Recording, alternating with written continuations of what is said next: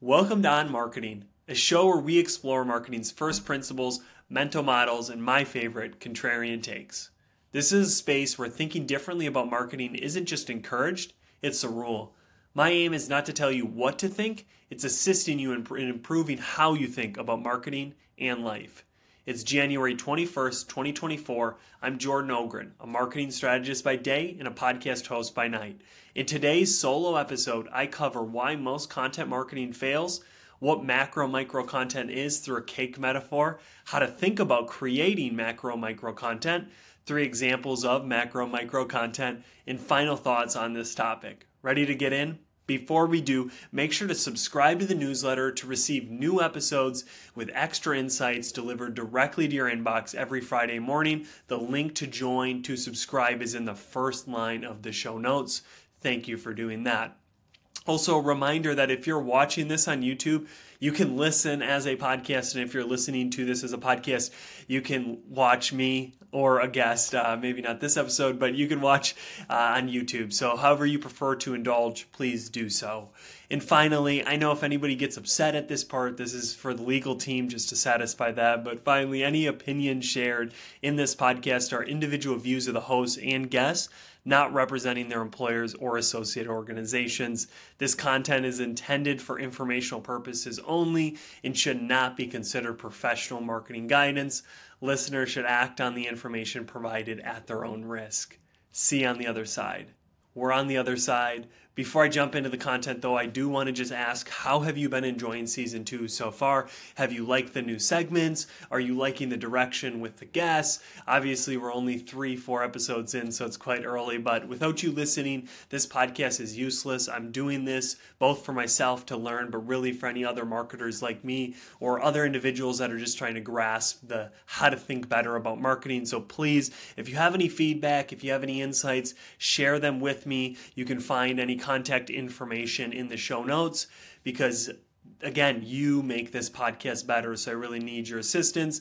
If you have a topic you want me and a guest to explore, or if you think you'd be a good guest for this podcast, again, find the contact information and please let me know. Let me ask you a question. Why does most content marketing fail? When I began my journey in 2018, the reasons for failure of content marketing were few.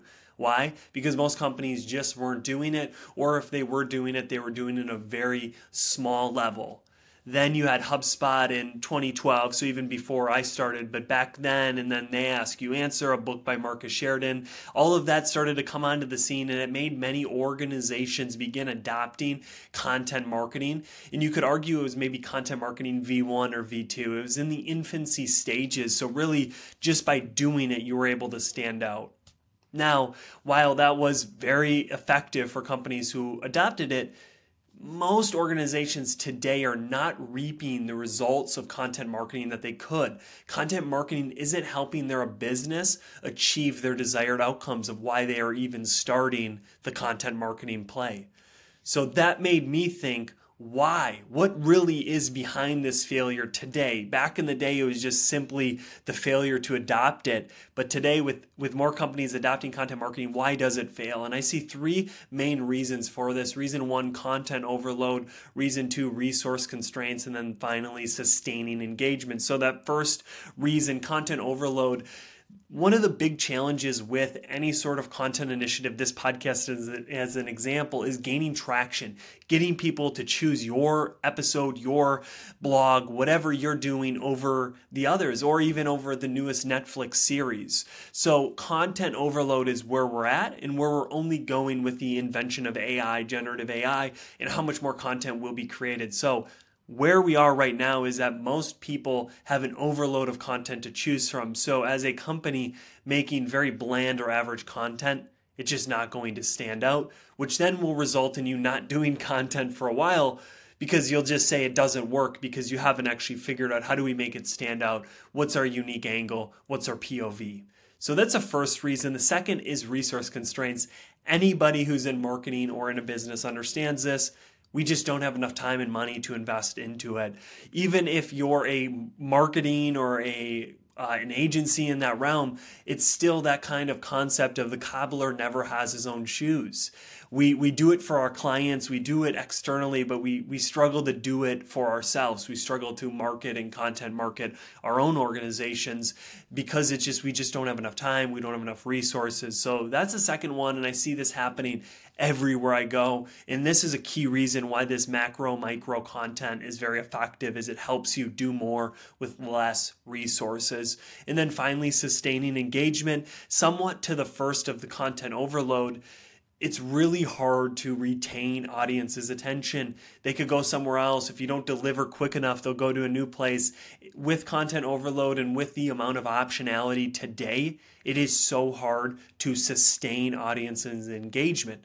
This podcast, my own podcast, is an example of that. I started season 1, gained some traction, and then took so long to do season 2, and I probably lost almost all of that traction. I'm now regaining engagement, and then I'll have to retain that in the future. So a simple solution to really overcome all of those 3 reasons of why most content marketing fails is macro micro content. So what the hell is macro micro content? If you know me at all, or if you've listened to this podcast just a little bit, you probably realize I'm a metaphor. I love metaphors, analogies, anything that you can use a parable, use something else to teach a lesson is a way that I've really found success learning about things, which then obviously I do that to things when I'm trying to teach them. So what better way to explain macro micro content than to use a metaphor? And even better, a metaphor about cake. So imagine there's 2 dessert shops. Maybe you own one, but regardless, there's 2 dessert shops. Shop A focuses only on creating exquisite mini cakes. These mini cakes fit in your palm. They look amazing. People pay top dollar for them. And when people are buying them, that cash register just rings. The issue is you have to always create so many mini cakes every day to meet the demand. And then you also fail to capture the demand of anybody who comes in saying, I want myself a big old cake. I like your mini cakes, they look cute, but I don't want to eat 10 of these just to get a big cake. I want the big cake. You sadly have to turn them around and say, we only do the mini cakes. Now, we're not getting into value proposition and how that actually is a pretty good business model. We're just using this as a fictional example. Shop B focuses only on normal size cakes, big old cakes, you could say. So they create these big old cakes, and when the demand for mini cakes increases, people come in, hey, I have a party going on. I don't want a big old cake. I just want a bunch of these mini cakes. Can you help me? They have a patented cutter that can turn any big old cake into tons of mini cakes. So they are able to capture both the big cake demand and the mini cake demand. Now, while there are many nuances to this example, Shop A sells their cakes, their mini cakes for far more.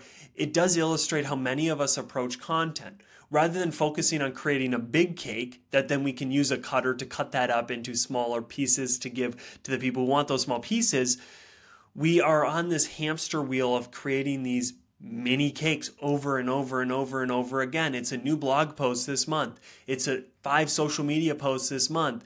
And you're just in this hamster wheel where you gain no traction because you're having to create these things from scratch every single time. And that's really where this concept of macro and micro content comes in. Macro content is this larger cake, this larger piece of content that someone may indulge in just because they want to. Think of Joe Rogan's 2.5, 3-hour podcast. Someone will listen to that. But then you also have the micro content where someone shares how they saw a UFO and it's a 10 or 11 minute clip. That would be the micro piece of content. So from a 2.5, an hour, however long that podcast is, you create tons of these micro pieces of content. So just to drill down on what the definition is, macro content is comprehensive and detailed content assets that serve as cornerstones of your content strategy. Think of these as the pillars underpinning your content strategy. Some examples include podcasts, video series, or even a newsletter. This content goes deep, offering very deep and rich insights, exploring larger topics at length. And it not only stands alone, but it showcases your expertise, which the smaller piece of content just can't do. I don't know about you, but I've never read a piece of social media content and been like, she's an expert. I might have listened to her on a podcast or a video for 40, 30 minutes, and then I say, she's an expert. So macro content allows you to gain credibility and show your expertise because you can go much longer than 100 or 240 characters. I always forget where X/Twitter is. With that, finally, micro content is quick hit, high impact content that delivers key messages in a concise format. It's designed to engage your audience swiftly, offering snapshots of the value derived from that macro piece of content. I wouldn't call these teasers. Now, later in a different podcast, I'll get into some tips and tricks on how to create micro content that succeeds and does well. It's not a tease. Micro content is not, we just released a blog, you should go read it. No. Micro content still delivers value to your audience while opening the door that, hey, if you want to learn more about this, go check out the full podcast. Go check out the full, 45-page guide that we've written. So some examples are quotes from podcasts, an infographic from your blog, or video snippets from a webinar. Using this allows people to engage with a short clip while also encouraging them to engage with the more detailed macro content for greater understanding. Again, you get to eat your cake and have it too, or you get to have your cake and eat it too, sticking with our metaphor. Now, what you're probably thinking is, how the hell do I do this, Jordan? Okay, before I share how to do that, I do want to touch on some of the dynamics of the team that are required. First off, we need to kind of get ourselves into this mindset that no one person can do this. I even, just with this podcast and with my own stuff, just struggled to get the clips out or whatever because it's hard to be a one-person show. So again, just keep that in mind that while you could try to do this all by yourself, you're going to need some level of a team behind you. And this leads to the 4 skill sets that I believe, and many others, Chris Walker of Refine Labs kind of pioneered this, but I believe there's 4 skill sets a team needs to be able to do content well, but especially macro content. So that first skill set or person is a subject matter expert, an SME. These people are essential for generating the insights and thoughts that resonate with your audience. Number 2 is the architect. This person is responsible for building the frameworks, integrating content creation, post-production, and distribution. Think of them like the conductor of the orchestra. Number 3 is the distributor. This skill set is somewhat undervalued, but as I like to say, if a tree falls in the woods and nobody hears about it, it probably didn't actually fall. So the distributor is focused on delivering the content to the audience in an engaging manner that resonates with whatever platform it's being distributed on. And then the 4th and final piece, skill set person, is the creative, the person who packages the content for distribution. And this is including all the post-production tasks, whether that's a graphic designer turning a quote into a really pretty graphic, or it's somebody who can edit the podcast. Now, remember with AI, this skill set is becoming, I would say, a little bit less important because personally I use Opus Clips to chop up my podcast. So really, you're starting to realize you might be able to outsource this a lot easier than you can for the other skill sets.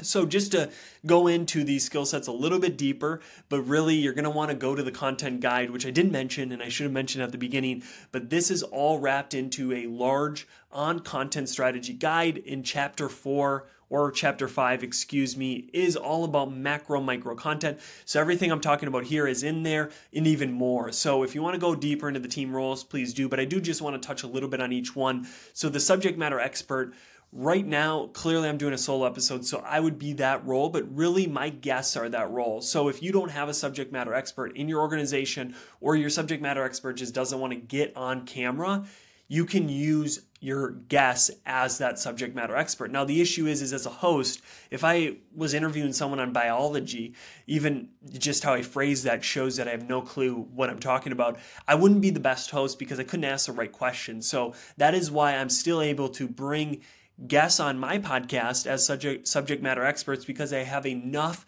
acumen to be able to ask them the questions that give my audience the value. So it doesn't need to be internal, but it definitely helps when you have that internal. The architect, this is where I see myself bringing the most value, but it's a person who's able to see how could we use this conference, this event, this meeting to be able to distribute it all over. So they're the one kind of thinking higher level on how does this podcast turn into a blog, into an XYZ, a newsletter, a welcome email series, all of those things. This is the architect's job.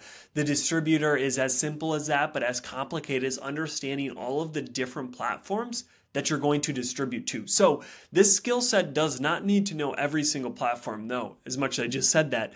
They only need to know the platforms you're going to distribute on. So if you're only going to distribute on TikTok, LinkedIn, and Facebook, you don't need to know Instagram. You don't need to know X. You don't need to know those other ones of how to best distribute it. And that's a key thing, is you can't just chop up a clip and go put it on another platform. You have to understand, how does that platform work, and distribute it in a way that works well. And then finally, the creative. This one's pretty simple. It's a person who makes the packaging for the content that is distributed, both the macro piece, the actual podcast or the video or whatever, that isn't as hard, but those clips, those quotes, those smaller pieces, this creative leads the designing and all of that. So those are the 4 skill sets. You can easily have someone play multiple skill sets, but I would argue you would have to have at minimum 2 people. I think, again, one person doing all 4 of those is very challenging. Even if you're bringing guests on as a subject matter expert, one person doing 3 roles is just really difficult. So wanted to briefly touch on that, but like I said, in the guide, you can go deeper and truly kind of grasp what are those roles and where do you fit in it, and how do you build a team around it. Now, the part you've been waiting for, how do we create it? First, before you even think about this, you need to be tying your content to content pillars. In that guide that I referenced, there is a full chapter, chapter 4, on content pillars. This is just to make sure your content is even about stuff your audience cares about. So do that first, and then we get to move on to, okay, now you want to realize, how do we get more ROI from the content we're producing? How do we not run into constraints? How do we sustain the engagement? All of those things that cause content marketing to fail. And that is using one big piece of content. Now, before I go further, there's a hack here. Video is critical in this process. As I'm doing, I do a podcast, but it's on video. The reason it's on video is because video is able to turn into clips much easier than audio. I personally used to do purely a audio-only podcast at my previous job. The issue was that all we could do was use a kind of quote-unquote audiogram. So you maybe have the picture of the podcast or even the person, and you have like the audio waves going. Sure, that's cool and all, but they don't do well. At least for me, I've never had success using an audiogram or purely audio-only clips. They struggle to do well, and that's why video is very critical in this process. Even if you're doing a podcast, I'd highly, highly recommend using video, and that's just not my own personal preference. That's what many of the other great podcasters suggest, is if you're going to do a podcast, please record it. So now that we got that out of the way, we need to get into the 3 mediums of content before you even think about what is the macro piece of content I want to do. Let's just remember there's only 3 ways of creating content. 1, written word, newsletter, articles, white papers. 2, video. This could be a vlog, this could be a webinar, this could be video-led podcasts. And finally, audio, which is mostly podcasts, but also could be like pre-recorded messages if you have a, call this number toll free or whatever. There's many ways you could start to think about audio as content, but really it's only those 3 mediums. So when it comes down to your macro content, you have to decide, out of those 3, which do I want to do? And that comes to your strengths. I would highly recommend taking an inventory of, what are you good at? Are you good at speaking fluently? Do you have a pretty face? Do you have a good external representation of yourself? I hate to say it, but look at a lot of the people on some social media channels that are succeeding. They don't look ugly. Let's just leave it at that, right? So maybe you have a strength in that, maybe a God-given strength, but really think about, where do you bring the most value? Do you write really well? If you write really well, then maybe you might want to really think hard of how you could use a written word as your macro content. Now, one final note on this is, do not allow your strengths to inhibit your ability to do something that's on the coming edge, quote unquote. So video and audio, right? Those are if they're not already here, they're right on the horizon. So if you're really good at writing, for example, let's say like you're a copywriting agency, so you're like, why would we do anything other than writing? Let's do a really high impactful newsletter. Great idea. But the issue is if you're not doing video or audio, you're going to start to lose in the future, when really a lot of these platforms become somewhat heavily video and audio led. I believe that. I know writing will never leave. As a strong writer myself, I do fully believe that you need to understand how to do video and audio well. So do not allow your strengths to inhibit it, but do please lean into those strengths. Now, to help you understand how people have gone about creating their macro content, I want to share 2 real-world examples, and then I'm going to share one that I'm just going to be spitballing, so hopefully it goes in a good way, but maybe not. We'll see. The first example that I want to jump into is Gary Vaynerchuk. I'm going to be completely honest. He is the individual who put me onto this early on. It was probably back in 2016 or whichever. I was at Bay College, Community College, Upper Peninsula of Michigan, and a friend, Stephen Lippold, shout out to you if you're listening. He put me on to Gary Vaynerchuk. At that time, it was more on this hustle, but I didn't realize that at that point, he was doing these video daily vlogs. He called them, I think he called them Daily V series or something like that, where he would create a video every day. So maybe it was just a very boring day of tons of meetings with clients, so you'd have a little bit where he'd talk into it, or maybe he gave a keynote. So that video would be all about that keynote. Now, Gary, again, you have to realize Gary Vaynerchuk has been doing video since like 2006. He started Wine Library TV. So going back to those strengths, right? Gary Vaynerchuk, he knew he's great on video. He draws people in, he cusses a ton, he does things that get people to pay attention.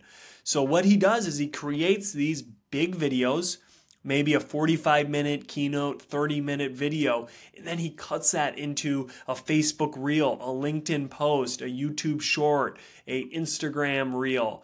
I'm all over the map with the correct terminology here on those, but again, he took one video and chopped it into all of these formats. If he's on a different podcast, he'll do the exact same play where he'll take 5, however many top clips from that podcast he was on, and post them onto his own channel.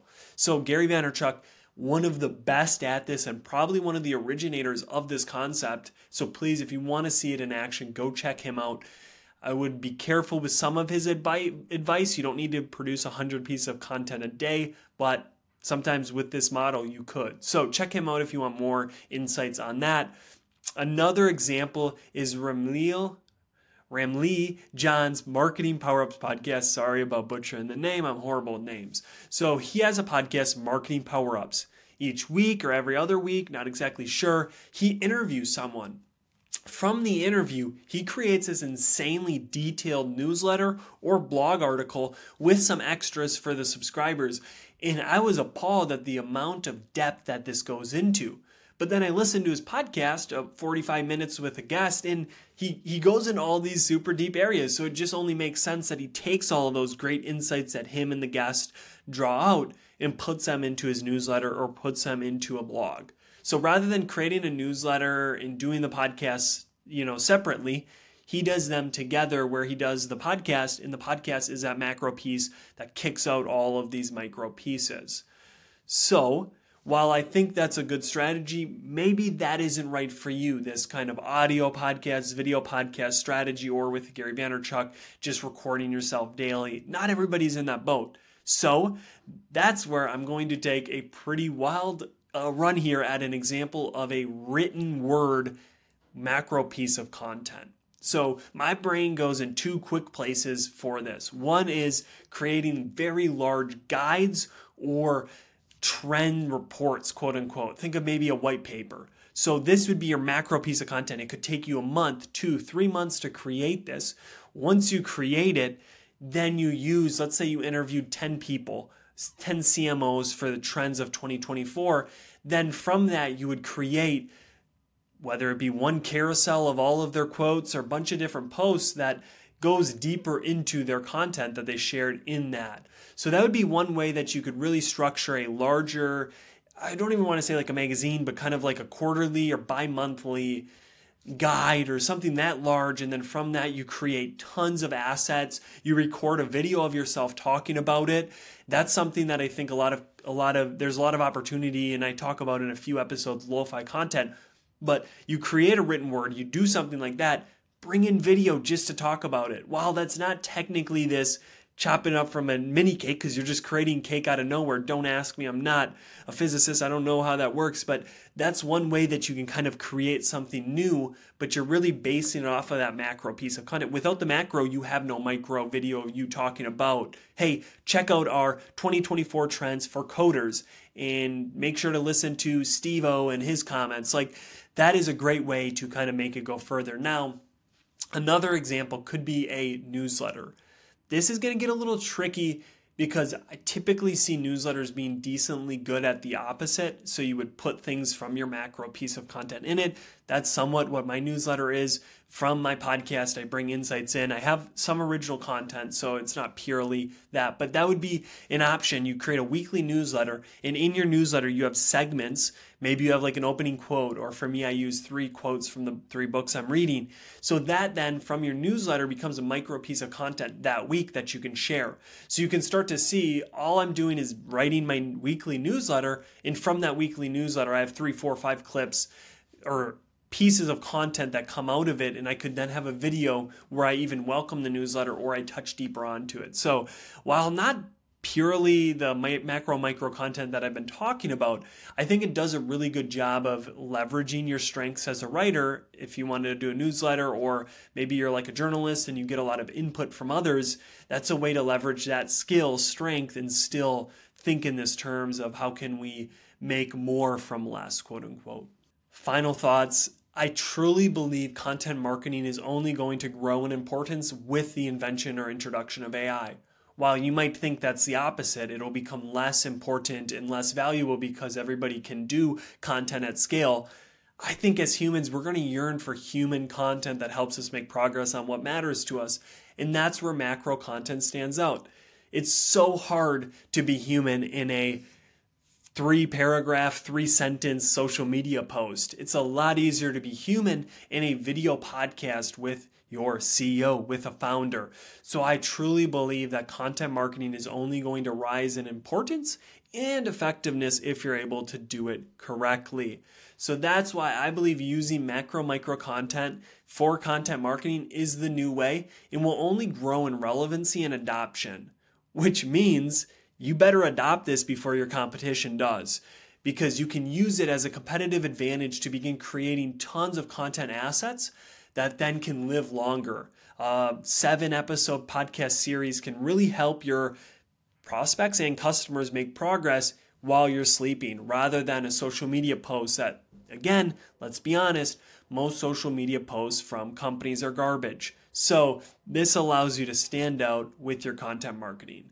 Finally, remember, all of this that I just talked about is in a guide on content strategy guide, chapter 5, which goes in depth on macro micro content. So please check that out. And in future episodes, there's pieces within that chapter that I didn't touch on today that I will go into. Some of those are secrets to creating good micro content, how to do the opposite. How can you create a macro piece of content from tons of micro pieces of content? Whoa, brain blown.